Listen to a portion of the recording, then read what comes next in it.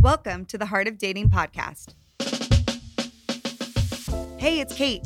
I'm so glad you could join us this week as we try to untangle the ever so ambiguous world of dating as a Christian. Over here on Heart of Dating, we get real as we answer some tough questions and uncover transformative ways to approach Christian dating. Oh, and you better believe we have some laughs along the way, because last time I checked, the struggle is #real. You know what I'm saying? Now, let's get to the heart of the matter. Hey friends, and welcome back to Heart of Dating today. I'm your host, Kate Warman, and I am so thankful that you're here. Now, I know y'all kind of know about the Enneagram and maybe Myers-Briggs and love languages and things like that, but there is actually a different tool that is based in science that has become one of the most useful tools for me personally in dating. It's called attachment theory. And honestly, you guys, I've been looking to find a psychologist for forever who is passionate about this. And at long-awaited last, I finally got connected to the amazing Dr. Diane. So you guys are in for a treat today. Dr. Diane Strachowski has an undergraduate degree in psychology, a master's in counseling, and a doctorate in education. She did her postdoctoral series in Stanford, where she received advanced training in cognitive behavioral therapy. Dr. Diane has worked on various clinical trials doing research on empirically validated treatments for a variety of health-related issues. In the past 20 years, her practice has evolved from working with patients with mood swings to becoming a relationship expert working with singles and couples. Her goal is to give people the best that psychology has to offer. She knows what works and the difference that a healthy relationship can make in your life. Her life's work is to support men, women, and couples to think about themselves and their relationships differently. Dr. Diane believes that your brain is the epicenter to opening your heart, and that science confirms that if you think positively about love, you can feel and act positively. She is an incredible advocate for attachment theory and has even derived her own test that has broken it down into 7 different types. You can take her attachment theory quiz by going to secureinlove.com. Today, Dr. Diane so amazingly breaks down attachment theory for us. She also talks about where it originated and how it can apply to us today. She also details out the various different love attachment styles and what the needs are for each different type. We also talk about the silver lining of attachment theory and how you can actually heal from your attachment style. I learned so much in this conversation. I literally took pages of notes, and if you don't already know about attachment theory, this is going to blow your mind today. It is so good. All right, friends, now I just want to remind you of something about our Patreon page. A lot of y'all ask me how you can best support Heart of Dating, and first and foremost, just by listening and sharing this podcast really means the world to us, and it helps us immensely. But not only that, I have to be really candid with you guys that it actually costs a lot of money and takes a lot of time to run this podcast. In 2019, I prayed and decided that I was going to focus on Heart of Dating full time and reduce the amount of outside consulting work that I was doing. So that's what I've been doing this year. But friends, I can't lie to you and tell you it hasn't been somewhat of a financial struggle at times. Listen, I'm going to be honest, I would do this podcast for literally no money. If God just wanted to magically get rid of all my bills, that would be amazing. But not only do I have expenses, the podcast has expenses. And we also have a team that in essence right now is working for free because they're just passionate about this and love the community. This basically equals tons of hours for them on top of also having a full-time job just to support Heart of Dating. Now, it would be my dream to pay the people who help Heart of Dating and actually start building more of a staff here. So if you love what's going on here with Heart of Dating and you want to be a part of seeing this ministry thrive, I'd love to invite you to consider supporting us via Patreon.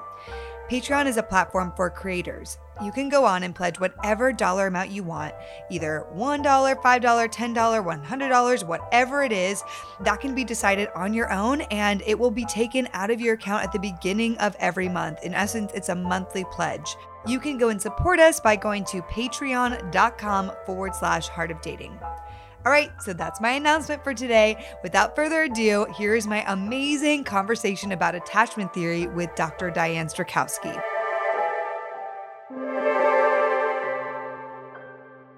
Welcome, Dr. Diane Strachowski. I'm so excited to have you to the podcast today. Kate, I am so happy to be here. This is going to be awesome. I so look forward to talking to you and your followers. Thank you, girl. So I'm just really excited because ever since our first conversation and since I found out about the work you're doing, I've been just so impressed, Diane, and just everything you're doing to really help people through your practice, through relationships, really. And this topic that we're going to dive into today, I'm really passionate about. So anyhow, would you just start by sharing with everyone who you are and kind of what you do so that everyone knows a little bit more about you? Yes, absolutely. So happy to be here. I am a licensed psychologist. I work in California, and I mainly work with people who are either single, looking for love, or I work with couples who want to deepen their relationship. So I call myself a relationship expert. Yes. What that means is I approach things from a very psychological perspective. And because I'm also a psychologist, I can add in a lot about brain science, about just the science of relationships. And I've been doing this for 20 years. So I've been working with people in therapy for a long time. But like you, this is a very, I'm very passionate about this topic because attachment theory is one of the most well-researched and also rich theories that we have out there about relationships. Yeah, I love that so much. And so when I actually first came to learn about attachment theory, it was only in the last, I would say 3 years. So it's definitely new for me. And when I brought it up, even with people that I personally coach, a lot of times they're like, what? What's that? They've never heard of it, you know? So I love to just kick off. I mean, a lot of people talk about, okay, Enneagram and personality tests and love language and blah, blah, blah. All those are great, wonderful. But a lot of people, when I bring up attachment theory, they're like, never heard of that. So would you just kick us off in this discussion so that people know, what is attachment theory? What is that? Okay, perfect. So let me describe, because I want to give credit to the founder of attachment theory. So a gentleman who was a psychiatrist by the name of Dr. John Bowlby, he actually developed this theory back in the 1950s and 60s. Okay. Interesting enough, Dr. Bowlby was interested in studying orphans at the end of World War II. Oh. So primarily he had this group of orphan boys who obviously didn't have a primary caregiver.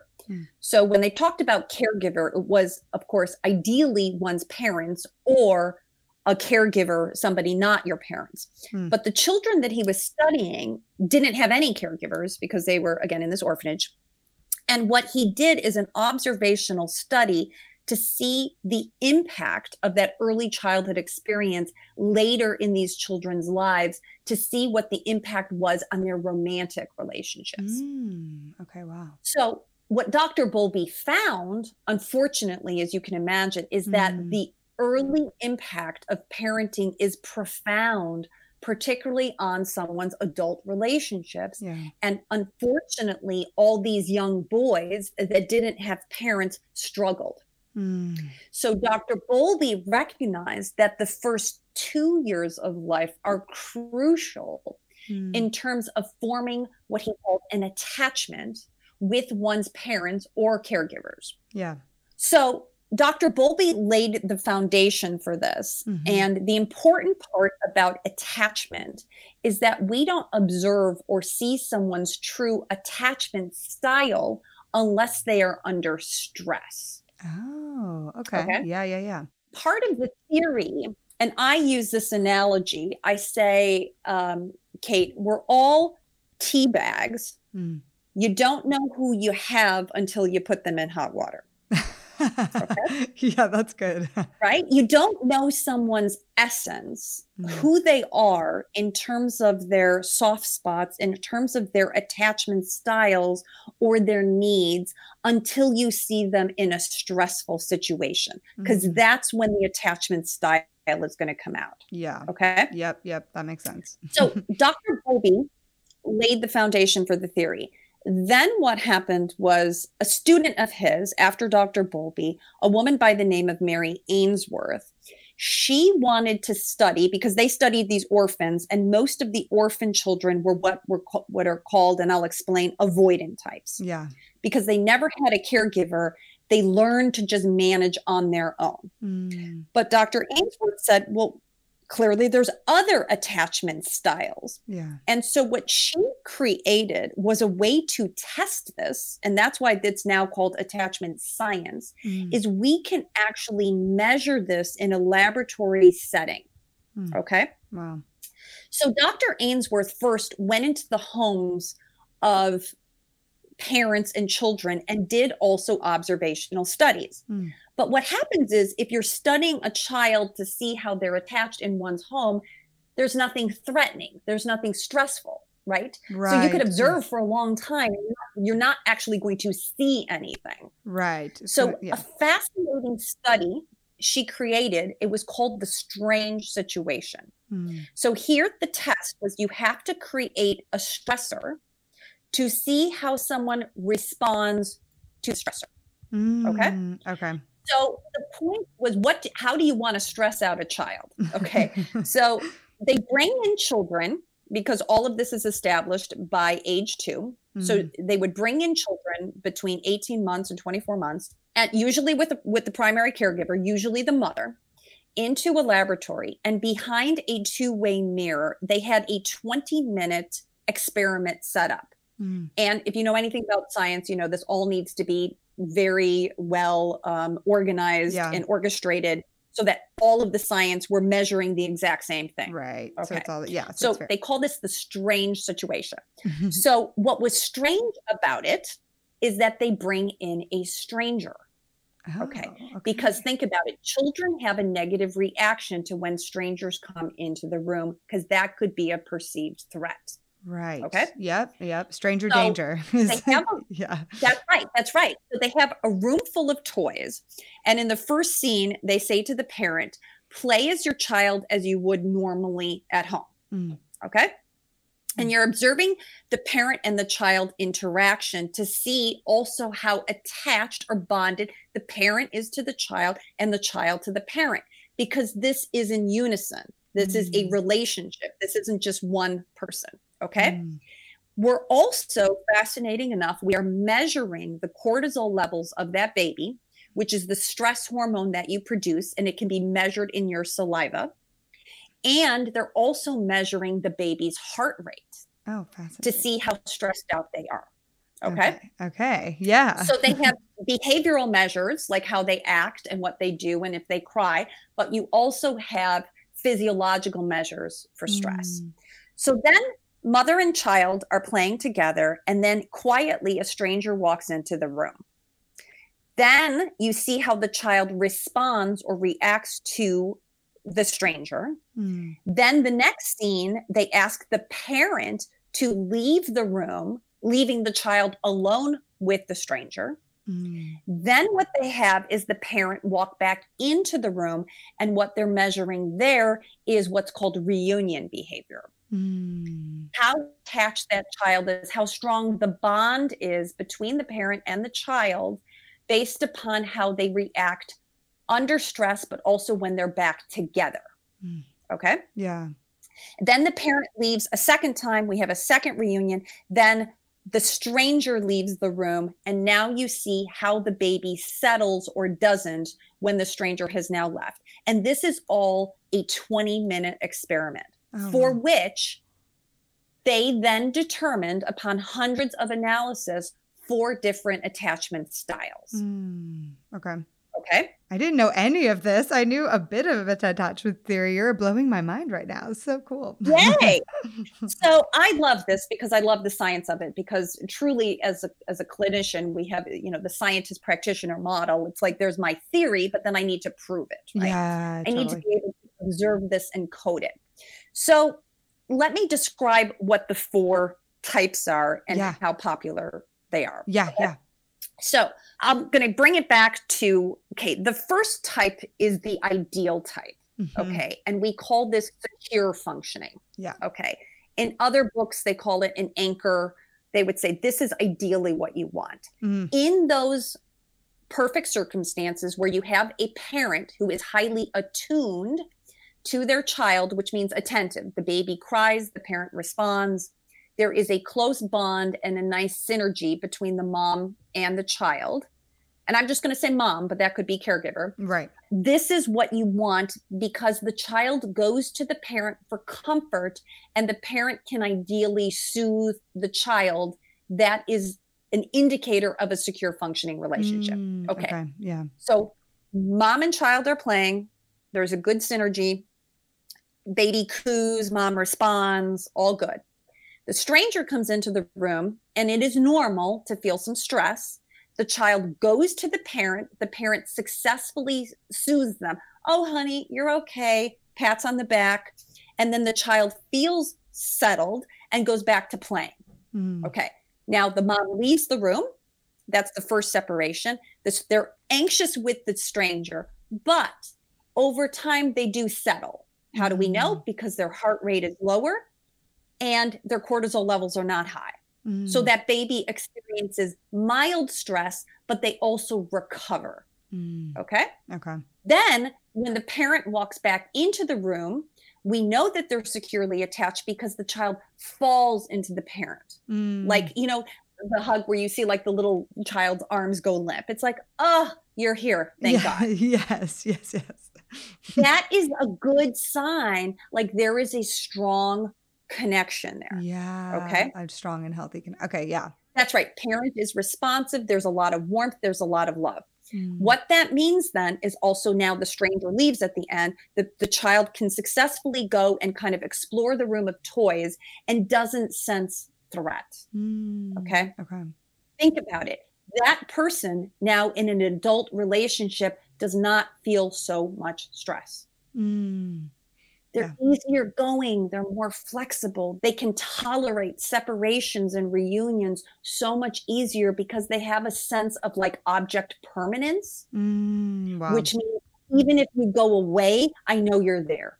Yeah. Okay. So they're like, it's been proven through their childhood. So now in adulthood, they're if you go away on a trip or if you're this, or if you're not, I don't know, I'm going into all these different scenarios, but if you're not being as responsive, I'm okay because I know you'll come back and I'm not going to freak out. Yeah. Okay.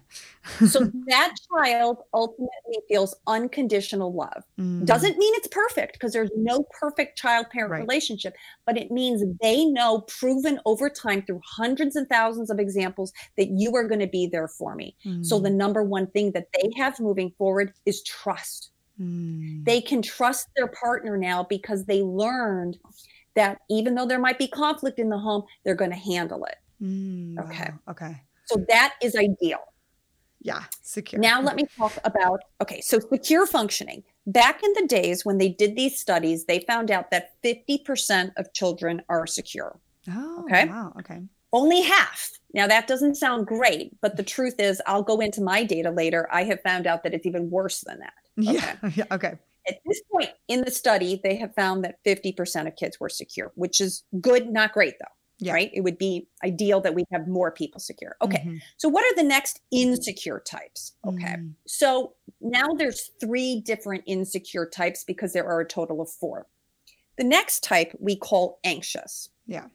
And I have my own love styles and I call it nervous. Yeah. But there's similar words to describe what the child feels in reaction to a relationship with the parent that has already been proven to be inconsistent.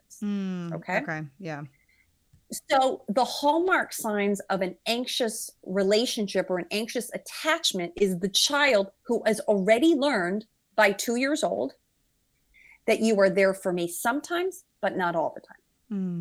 Okay. Yeah. Now this could be because the parent is busy. Yeah. The parent has 4 other children. The parent is a workaholic. The parent is an alcoholic.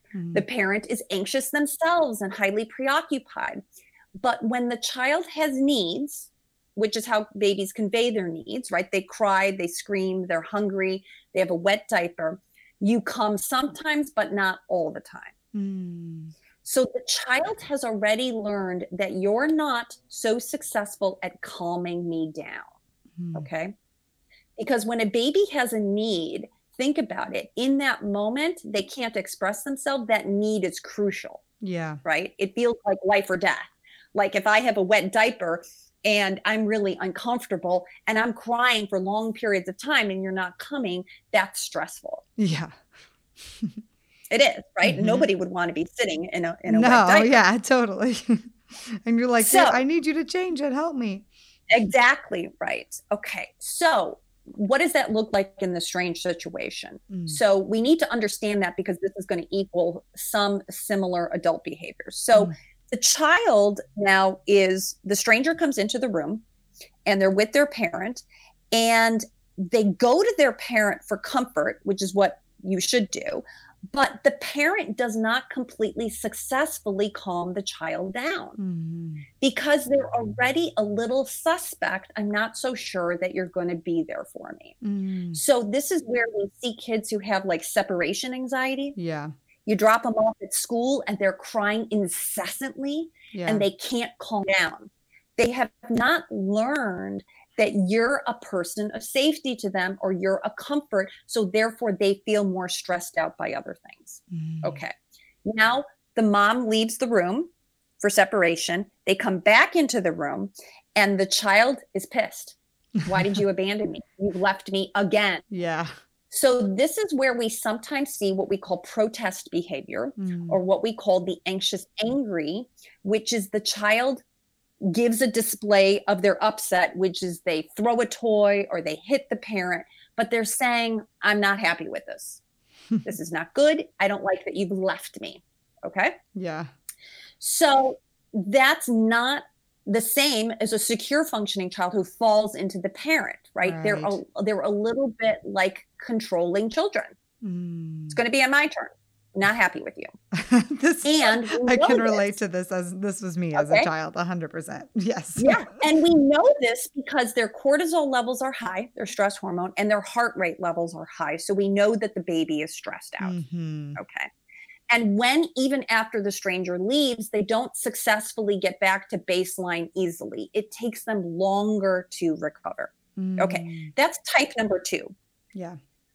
They said about 25% of people fall under anxious. The next is what's called avoidant. And that was the type that was more like the orphan children. Right. They didn't get anything from the parent. So therefore, that child doesn't know how to rely on other people.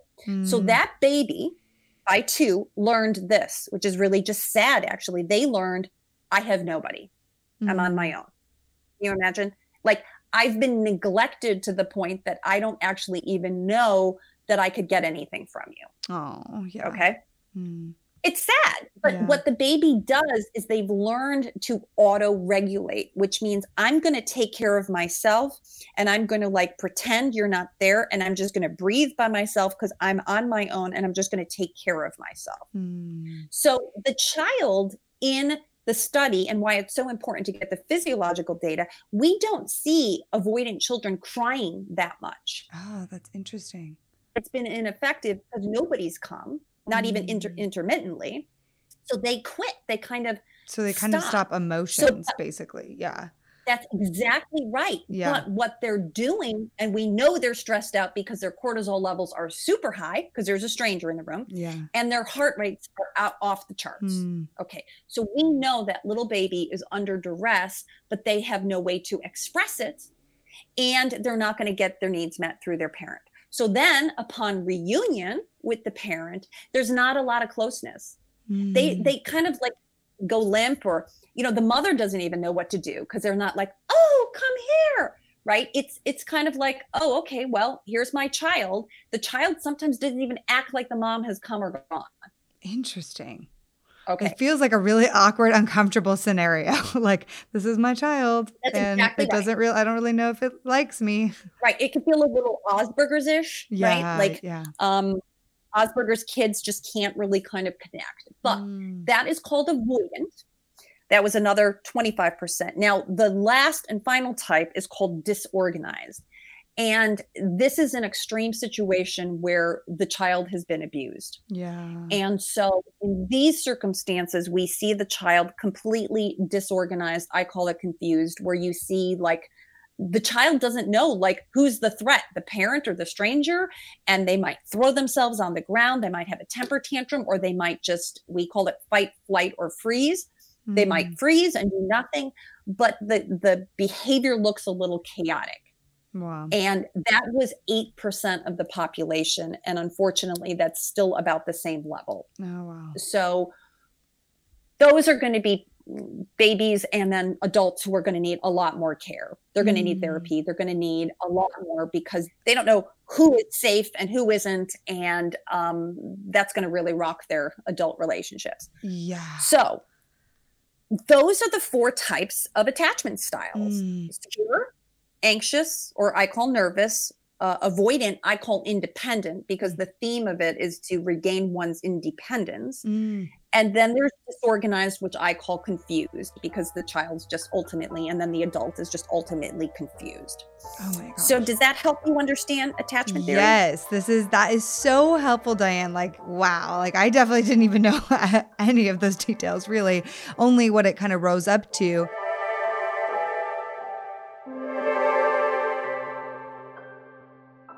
Okay, friends, I just want to take a quick break in our amazing episode today to share with you our incredible sponsor for this episode.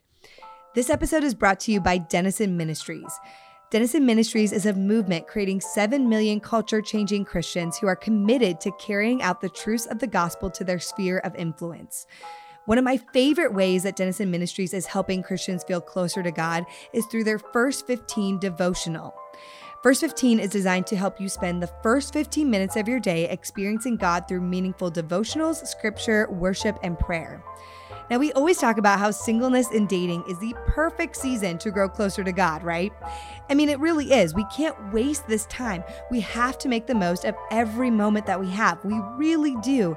The additional time that we have now needs to be spent growing closer to God as much as we possibly can.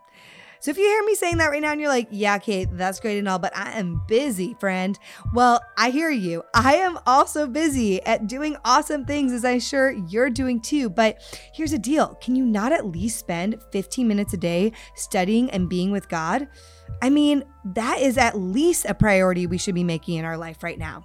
So friend, I want to encourage you to sign up for the First 15 email devotional that can be sent directly to your inbox at first15.org/subscribe.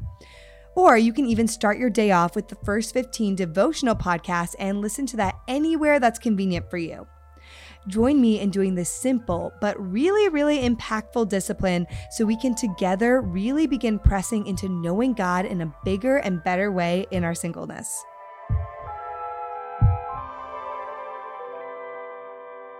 I don't know if it'd be helpful to kind of also talk quickly through what are some of the ways that this shows up, I guess, in kind of dating. I mean, we talked about it a little bit, but maybe we could just bring it into the dating sphere, because I know you said you also have new research too, or this has changed a little bit since that study, but how are these types kind of showing up within dating relationships? Sure.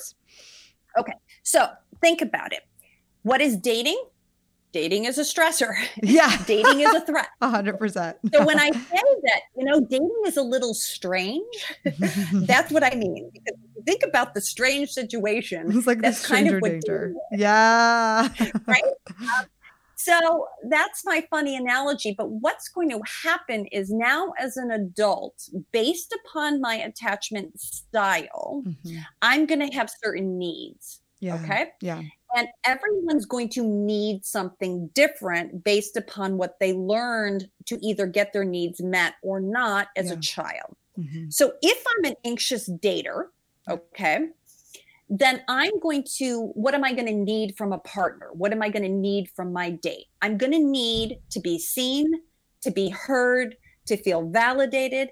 And what do I need? Consistency. Yeah. Because I have learned in these other relationships that I can't trust somebody who's inconsistent. Right. So I'm going to need you to show me that you're consistent. So what's going to be the threat or the stressor? when I go out on a great date with you and then I don't hear back from you. Yep. Right? Yep. 100%. Bam, there's the trigger. Now you're in hot water. You're like a tea bag and your real colors are coming out because you could have had a great time on the date because there's lots of stimulation and you're talking and you're having a great time. But it's when you're home alone, right? And you're thinking about, oh God, I would have, should have, could have said this or not that, or blah, blah, blah, right? And now you start obsessing about this person. Now you're like, oh my God, what happened? And when the phone's not pinging and you're not getting validation, you're in a situation of stress. Yep. You start sweating and you start talking about it with every person you know, and you go through all the details, and it's terrible. That's right. Because you have a hard time relaxing or calming down because your parent never successfully helped you figure out how to relax. And that actually keeps you wanting. It keeps you in a position where you keep seeking validation from other people, whether it be your friends or the person that you're dating, because it feels like you need somebody else to help you calm down. Yeah. Now, I don't want to derail, but would this also relate, Diane, if like also first maybe the person is anxious, they have a mild anxious attachment style, like their parent, they have that from childhood, but then when they've been in relationships where this has been exacerbated a lot, it probably gets that fear and that trigger probably gets worse when they're dating again, I assume. Kate, absolutely. Yeah. And so part of the hard part is then translating child data that we have from childhood attachment to actually replicate those in adult attachment because we can't study it in a lab anymore. But now what happens when you have successive relationships that all don't work, you get more anxious. Right. Okay. So yes, of course, because now you have new memories of other people who have disappointed you and other people who have been inconsistent. And I hate to say it, but the nature of dating at the start is ambivalency. Yeah, it's already that. Exactly. Right? That's right. So you're kind of like throwing yourself into a pot of hot water. And my job is to help people figure out how to swim. Yeah. And how to survive this, because if you're getting so easily triggered, you're going to need some tools and you're going to need some tips to help you better manage your anxiety. Yeah. Because you have to actually have a name for it and know, oh, I'm anxious. Yep. And that means my nervous system is just too sensitive. I'm picking up on cues and threats that if I was a secure person, I wouldn't see. Yeah, 100%. So a secure person can be in the dating world and love it and enjoy it and have fun and go, I don't know, I don't get it. What's the big deal? Why are you so nervous? I'm having a good time. And right. You're the anxious person thinking, are you kidding me? I'd rather have a root canal. You're like, wait, but you didn't respond in 3 hours and that made me anxious. And they're like, but I was busy and I responded to you when I could. That's right. That's right. So it's all how we think about it and how we feel and what we're looking at based upon who we are, because all of this stuff is set early. It's set unconsciously. And by the way, Kate, I dated for a long time. I'd also been to many therapists myself. Not a single person ever told me that I had an anxious attachment style, which I did, of course. And I had to figure it out myself and in my own studies.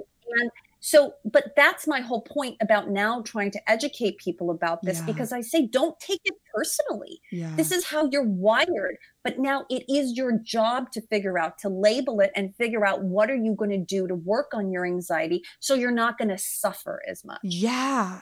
Okay. So I want to talk about some tools, but before we go into even that, can we talk too about how the avoidant shows up a little bit as well? Because the anxious, I totally relate to. I can talk to it all day long because that's how I attach, but let's talk about the avoidant guy too. Okay. So the anxious person needs closeness, connection, validation, all of that. They need to feel close. The avoidant person, what do they need? Well, they need space. They need peace. They need lack of conflict. So think about it. That child learned to auto-regulate, which means I'm on my own. I got this. Leave me alone. They don't want to feel crowded. Okay. So in relationships, how do they show up? Well, they can be incredibly charismatic, but they talk about thoughts and not feelings. Yeah. Okay. Think about it. You're a child and you're not getting a lot from your parents. What oftentimes happens is in the world, you become good with things, not feelings. You throw yourself into projects. You're really good at school because you're getting validated by your teachers, but you haven't learned this whole world of feeling words. We describe it sometimes as like alexithymic. You don't have language for feelings or empathy or words because you never learned that. Yeah, wow. So in the dating world, at first, they can be very cool. This is why anxious people are actually attracted to avoidant people. Because they're charismatic. But they appear, they look, at first blush, they look secure. Okay. So at first blush, you ask them, hey, tell me about your childhood. Oh, it was great. It was idyllic. I had wonderful parents, because no one wants to admit they were neglected. Okay. It is almost like something shameful that I can't even admit or acknowledge, or because that was my family and I didn't know any different. I didn't actually even know I was neglected. Right. That happens a lot. Yeah. Right? So what's going to happen in dating, and why dating is so tricky, is because this person, the avoidant person, doesn't get threatened till much, much later. Okay. So you're going along, you're dating an avoidant person, they're showing up. Maybe they're just really into you. You're having a great time. And then what's going to happen is their threat, their hot water, is when you get really close and when the relationship becomes defined. And that's when they start to feel stuck. Okay. Wow. Okay. So now they feel trapped because they need space and they need peace. And if you have a lot of needs and you're an avoidant person, they can feel flooded. Okay. Yep. So now the avoidant person feels like it's a threat to their independence. And now they start to avoid you. Now they're not texting you. Now they're not calling you. And you are thinking, hurrah, I just got into a relationship. We finally defined it. And you're like, where did they go? You're like, this was not what I signed up for. Now I'm like, wait, I feel abandoned, or, like those things are coming up again. That's right. So the avoidant person, but they're just doing them. They don't mean to be like rejecting you or abandoning you. They just need to auto-regulate and get some time to themselves, because how they cope with stress is to take time alone. Yeah. Okay. And the problem here, though, Kate, is when we start to think that they're being malicious. Okay. Yeah. Right. So you can imagine the anxious person is with an avoidant person who they finally define their relationship. And now the avoidant person backs off because they start freaking out. Okay. The anxious person is like, oh my God, I can't believe you're doing this. It's cruel. How dare you do this? And the avoidant person is like, just give me a little bit of space. But my work then, if I'm working with this as a couple, is then to help the avoidant person talk to the anxious person to let them know not to take it personally. Yeah, that's good. Because that's what the anxious person is doing, is they're taking that as a sign of rejection when really it's them just trying to breathe. They're just trying to get air. Yeah. So we have to just know who we're partnered with and figure it out and get out of our heads about overthinking those stuff. Yeah. And I think I mentioned it even when we were talking before this, Diane, but it's not impossible for that attachment style type, those two, avoidant and anxious, to be together. It just requires more awareness, right? And more kind of like a lot of communication, I feel like you just said. Absolutely. And so that's the problem, though. What happens is people start reading books, and you and I talked, one of the very popular books on this is called Attached, which I highly recommend. It does give you a primer for attachment theories, but part of it can become very negative languaging about the avoidant person. Oh, I'm just going to avoid them altogether. I'm not going to date anybody like that. I'm like, well, wow. So by the way, my data says that is about 27% of the population. Avoidant. I'm like, wow. Okay, Yeah. So on your profile, you're going to say, I only date secure people. Well, good luck. I mean, these people show up in our life. And also the positive part about this theory, back to John Bowlby, is that there's something called earned attachment. Okay. So the silver lining is that it doesn't matter how you started. It only matters where you end. And that is You could be insecure. You had a parent who maybe, I don't know, you had 6 siblings. They were very busy. You didn't get a lot. You now meet a partner who's slightly avoidant, but the two of you together find a way to communicate and meet each other's needs. And now you can actually heal. So that's earning your attachment. Right. That you didn't have it at the start, but you can get there later. That's why the model is also so positive. Yeah. That we can help in early relationships. We are wounded to mild or greater degree. And in adult relationships, we can also be healed. So you would have to help the avoided person not feel so vulnerable, to help them normalize what is sharing, what is intimacy, what does that look like, how to build trust slowly over time. But we can't just like expect this to be amazing right away, because it takes on average 5 years to become secure. Oh, wow. Okay. I didn't know that. Yeah. That's really fascinating. So think about it. Well, you don't have 5 years in dating to just like snap your fingers and hope that the person's going to like settle down. Right. So you have to commit to this process, right? This is going to take a long time. If you think about it, as you're a child and 80% of your brain is developed by age 2, and you've already gotten the message that adults aren't so trustworthy, it's going to take at least 5 years to now learn, oh, no, really, adults are trustworthy. Right. Right? It's going to take hundreds of thousands of positive experiences with the new person to counteract that negative message. Wow. Okay. That's really helpful for us to see, because I feel like people shouldn't give up necessarily when they find out like, oh, you're avoidant, I'm anxious. Okay. Or if they just feel like they're too at odds with how they're connecting. I think to your point, like there's a way that the silver lining is so positive. And that's what I do love about attachment theory. It's like, I mean, for me, the journey has looked like being aware of my attachment style, being aware of how it shows up, especially in dating, being able to take ownership of what I know are my personal triggers and stop taking things personally, just like you said earlier. That's right. And also be able to communicate, hey, like when you do this, it kind of makes me feel this way. And, being able to communicate those things while balancing my level of expectation of the person, it's all easier said than done. But yeah. And Kate, I would add one thing to what you just said. I would also have a caveat, and I know you don't mean to do this personally.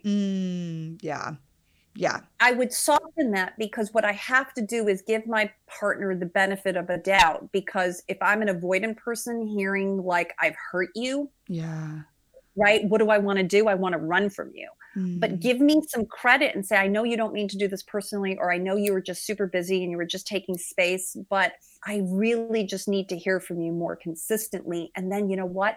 I can just settle down, and then I can actually be the best partner I can be to you when I know when I'm going to hear from you.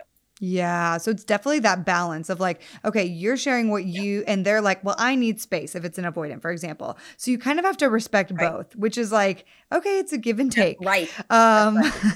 And really helpful. So I guess what are some of the things that we're kind of talking about them now. What are more things that you would suggest for the types to kind of move towards healing, even in their singleness, even in today? Because I think a lot of this too can start happening by being aware right now in our single years. Yeah. And I have to tell you again, my heart is in this, because I too was a very anxious person in dating, and I get it. And I would say like, I just don't know how much longer I could do this. It's hard. It's taxing. You have to really kind of like gear yourself up to go to war, so to speak. Right. The work is really to become secure enough on your own. Yeah. Okay. And a lot of people now say that, I want to heal my heart before I throw myself back into relationships, but you can't be passive about that either. So I tell people the way that our brain is developed and our nervous system is developed is from what we call the bottom up. If you think about it, like your brain, the bottom brain stem is our emotions are developed first. Think about it. Children are very emotional, right? They're very reactive. They're just kind of like nerve endings. And then what we develop, so we sort of develop our body first, Then we develop our soul. Our soul is, again, more the attachment or the relationship or the connection. And then we develop our mind last. So it's not really mind, body, soul. It's body, soul, mind. Okay. Yeah. So I say, think about that in a 3-step healing process. First, you want to heal your body. Okay. Yeah. Which means you need to learn, if you're anxious, because actually what the anxious person and the avoidant person both have in common is they actually both are anxious, but they display it in different ways. Oh, fascinating. Okay? Yeah. The anxious person needs to learn how to calm down on their own. How can they do that? Meditation, prayer, exercise, yoga. It's better after I have a date and I'm anxiously waiting to hear from them. It's better than me picking up the phone and yakety yak with my girlfriend. Yes. Right? Giving my power away to somebody else. What is she going to say? Well, you're great. You're wonderful. You're beautiful. I'm like, but if he doesn't get back to me, it doesn't really matter. Right? Yeah. You have to learn how to calm yourself down. Right. Because you're now, again, giving your power away to this other person to define you, to declare you, to tell you that you're good enough. Okay. Yeah. You have to do that for yourself. So you want to calm your body down. Likewise, the avoidant person needs to actually calm down with a person because they're establishing a pattern, auto-regulating, always doing it by themselves. Right. And when you are ultimately in a relationship and you have children, you can't take all the time you need to go calm down. Yeah. You got to be able to do it a little faster. Yeah. So you want to move towards being more secure, which is the secure person can calm down alone or with other people. And ultimately, the secure person is just more flexible. Okay. So that's how to heal your body. Let's go to how do you heal your soul? Yeah. Well, if you are religious, that may be through God, that may be through prayer or song. Yeah. If you're not religious, you can heal your soul in many ways by connecting to what we call your inner child. Okay. Your inner child, you think about it, there was a little you, a mini me, at 2 years old who wasn't getting my needs met. And the problem is because children's brains are not completely developed, they don't know rational thought. So imagine I have a parent who's not there or inconsistently there. Yeah. I don't say to myself, my parent is really busy saving the world. My parent has competing needs. I say to myself, I'm not good enough. Right. And that little child felt not good enough. That's why you personalize. That's why you feel crowded. Instead, you have to connect with the inner child, your soul, and say, you know what, honey? Your parent was busy, but it didn't mean that you weren't good enough because I'm here for you now and you are good enough and you do deserve love. And this is more the compassionate talk that you want to have to yourself to actually heal that little child to be the more idyllic, secure functioning parent to your little child. Right. Does that make sense? Yeah. So you're like parenting yourself, like kind of like in parent. Yes. That's right. You're reparenting yourself. So yeah. Okay, so we got body, that's soul, now the mind. The mind is cognitive therapy. And as a cognitive behavioral therapist, this was my training. And what we do is we think irrational thoughts back to the thought, I'm not good enough. I would say, okay, wait a minute. Rationally now, what is the evidence that that thought is true? Okay, in lots of other areas of your life, you're good enough. If you say, I'm unlovable, you have lots of friends that love you, lots of people that love you. What is the actual evidence? Because you're thinking in emotional ways. Yeah. But the evidence or the facts don't lie. Yeah. Okay. This is my cognitive behavioral therapy at this point. Right. Once I've healed the body and now the soul, using rational thought. Okay. So when you're waiting for the guy who hasn't texted you back, say exactly that. There's no evidence that he didn't like me. He smiled on the date. He said he was going to call. He seemed very pleasant. We had a good connection. What's changed? Nothing. There's no evidence. Nothing has been different. Yeah. It's all within our own heads. Yeah. That's right. So you are creating this script in your head, and now you look for evidence to confirm the worst. So you're like, oh yeah, well, he didn't laugh at that joke, and then he did this. And then all of a sudden the phone rings and it pings and you're like, oh, now I can breathe. It's all okay. And I'm like, well, why'd you just put yourself through that? It's like self-torture. Yeah. Right. So we have to then start thinking more rationally. And you do that by challenging your thoughts. So when I work with a client or a couple, I say there's something called a dysfunctional thought record. And I start literally write down, what is the negative thought? What is the I message? Because you want to personalize this, like, I'm not good enough. I'm not lovable. And then we want to take the negative thought out and replace it with a thought that you believe to the same extent. Yeah. So what if you started saying something like, if I date enough people, I will eventually find love. Okay. You have to think positive, hopeful. You have to realize that this is just one slice of time. This is not what the end is going to be. Right. Yeah. And if you're a person of faith, right, you have to have faith that it's all going to be okay.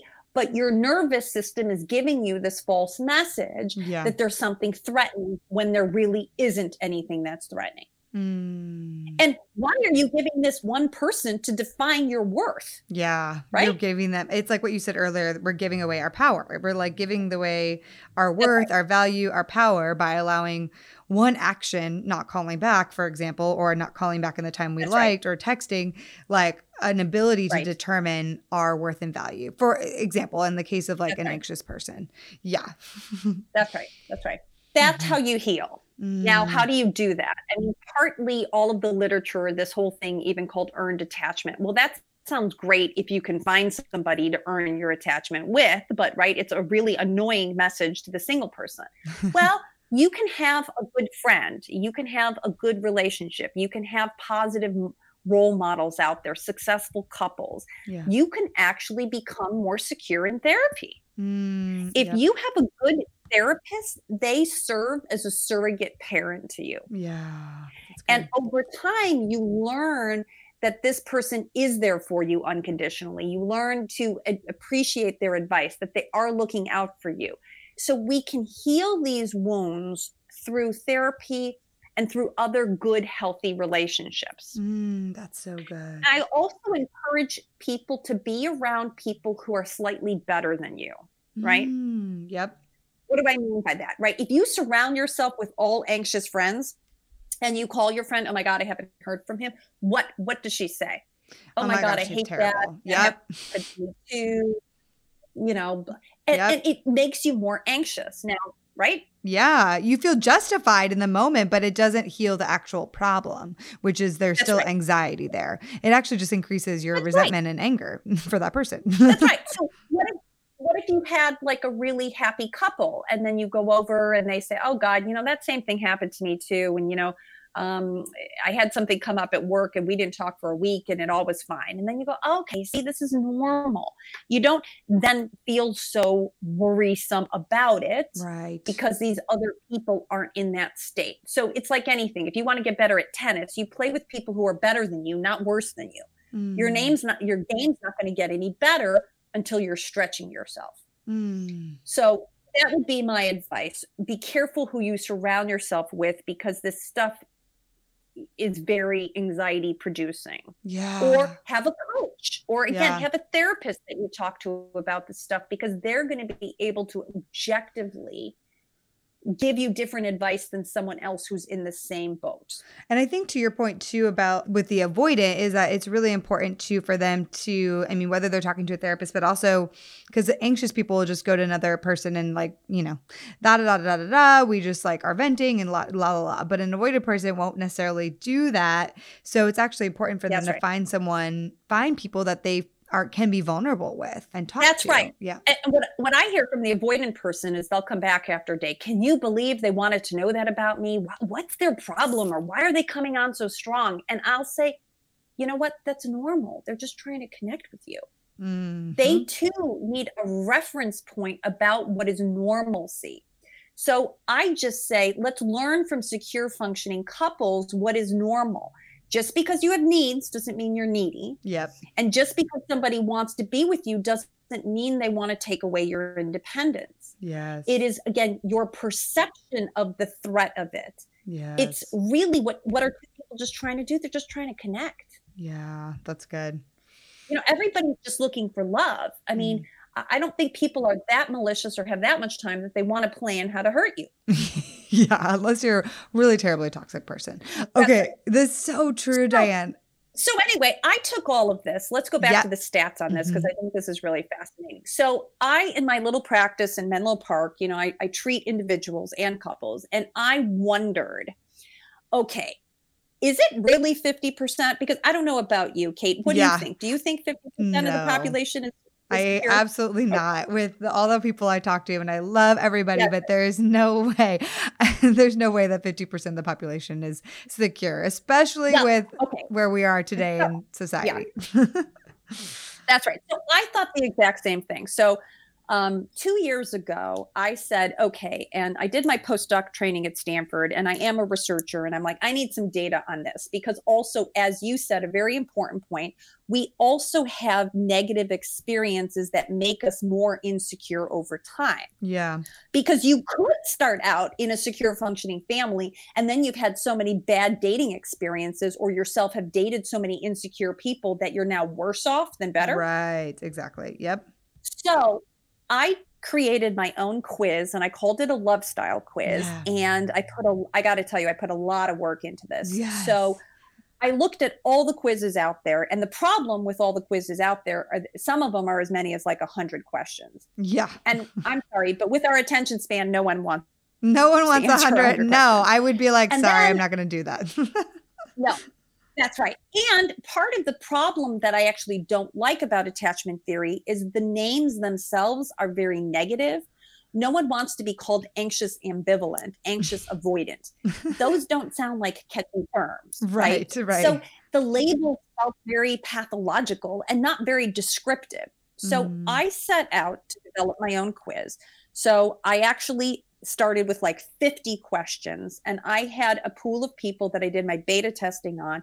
And then I actually, along with my other colleagues who also study attachment theory, we narrowed it down to the top 10 questions that are going to force you into one of 4 categories for each of these.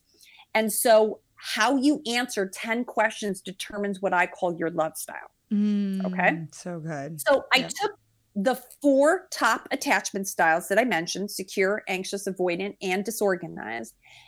And then what I also did is I have one question for whether somebody is what I call a high expressive or a low expressive. Okay. So think about it. Some people are more likely to talk about their issues and some people are not. Right. So you could have like a high expressive anxious person, but you could also have a low expressive anxious person. Oh, the person who still has a lot of needs, but doesn't talk through it. Okay. So I created a subtest for high and low. And then I developed 7 types instead of, essentially those 3 would have been 6. And then I added the disorganized type, not a high and low, and that's my 7th. Does that make sense? Yep, totally makes sense. Oh, wow. That's so I have really a high fascinating. And a low anxious, a high and a low avoidant, a high and a low secure, and then I have what I call the wounded warrior, who is the confused person. So let me go over my data because this is what's fascinating. So I had no idea what I was going to get. And I have 30,000 people who have taken my quiz. Wow, it's amazing. And everybody who takes my quiz, I welcome them because I think of this as research, and this is important research because I want to know what's happening in the population at large, not just in my little office. Yeah. So at this point, my data says that 42% of people are anxious. Wow. Yep, that seems about right. Okay. That's way more. I think it does, right? Yeah. These are the people showing up in my office, mostly the anxious people. 27% are avoidant, which also makes sense. And 23% are secure, which leaves 8% of people to be disorganized. Wow. So think about it. That's sad, right? We're going in the wrong direction. I mean, ideally, we'd have more secure people. Yeah. But part of it is also society has made, now with dating apps and now with even Social more media. ambiguity. Yep. I'm seeing more and more people getting anxious because we have this idea that there's the bigger, better deal out there, that with one swipe away, you're going to find the unicorn, and that we're not spending enough time really connecting with people. And everyone, especially the women I know, are feeling really not special. Yeah. They're feeling dissatisfied in their matches. They're feeling like nobody really gives them a chance. And so it's just unfortunate that a lot of people are just missing each other. They're like, I say it's sort of like men and women in heterosexual relationships. They're kind of playing chicken. Yeah. I'll wait when you wait. And so if you come forward, then I'll say something. But if you don't, I won't. Then I'm out. And it's this quick kind of decision making, because also people have this idea that it's going to be this romance like The Notebook. Right. And you're going to come, you're going to build me a house, and you're going to write me letters every day, and I'm going to know instantaneously that you're right for me. And we have such high expectations of what should look like, but we don't realize that what if you're a little anxious and they're a little avoidant, and your love story is just not going to look like that. Yeah. I love all of this, Diane. It's so helpful. It's so impactful. And so if people who are listening want to take the quiz, the Love Style quiz, where do they go to do that? Oh, absolutely. So my website is called Secure in Love, which is what I want to help people do, is become more secure in their loving relationships. So there's just a little disclaimer about my quiz, and then you take it. It'll ask for your email address, and then you will get a hard copy in your email so you can print it out of your type. And I give you your needs and your wants and a description. And I say, these might be your blind spots, and this might need what you need to focus on in dating. And this is what you might need to focus on in your relationship.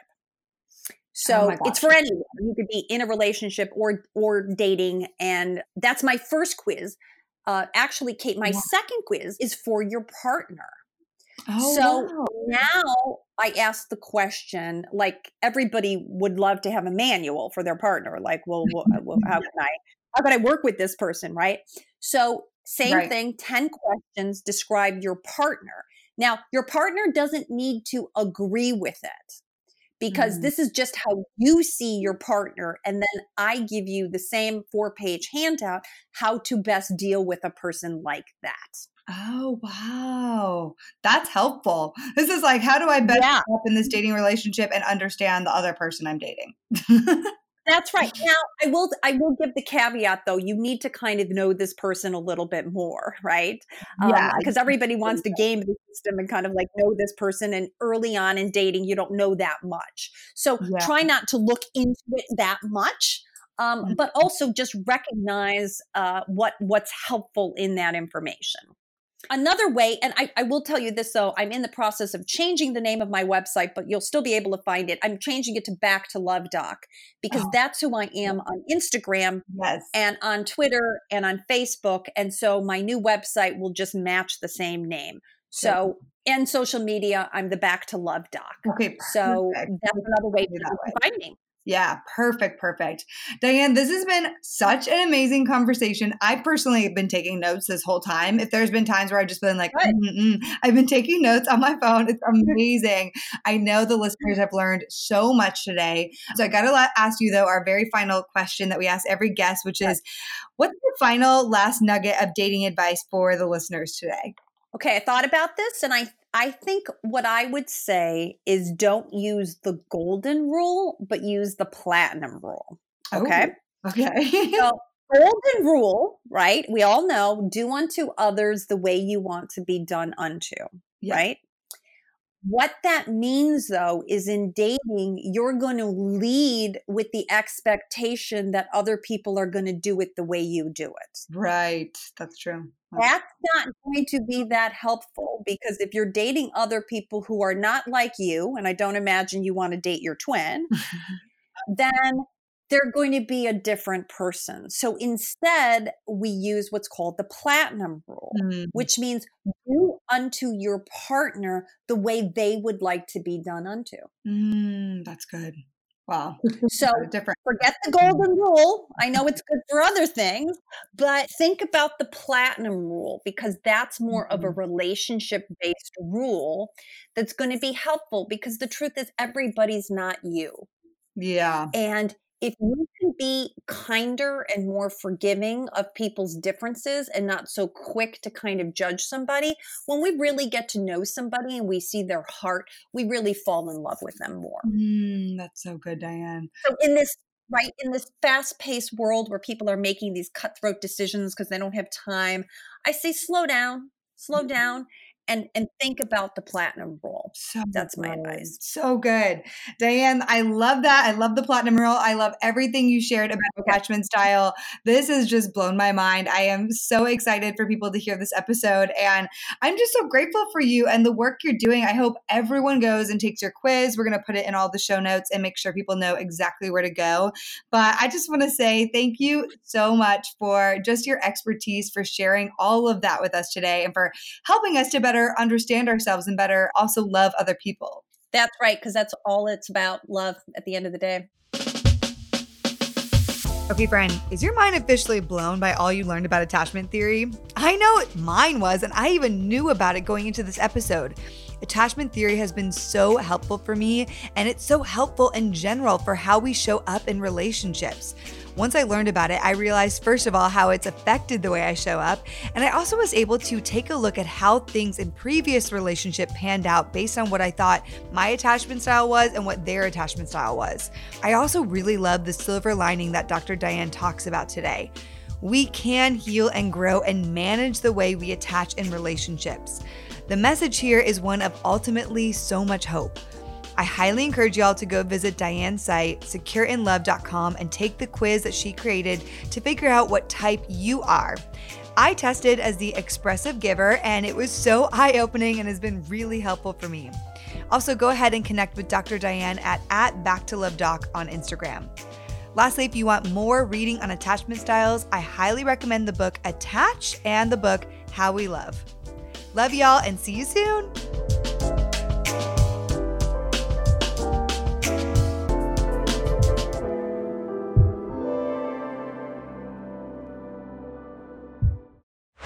This show is part of the Converge Podcast Network.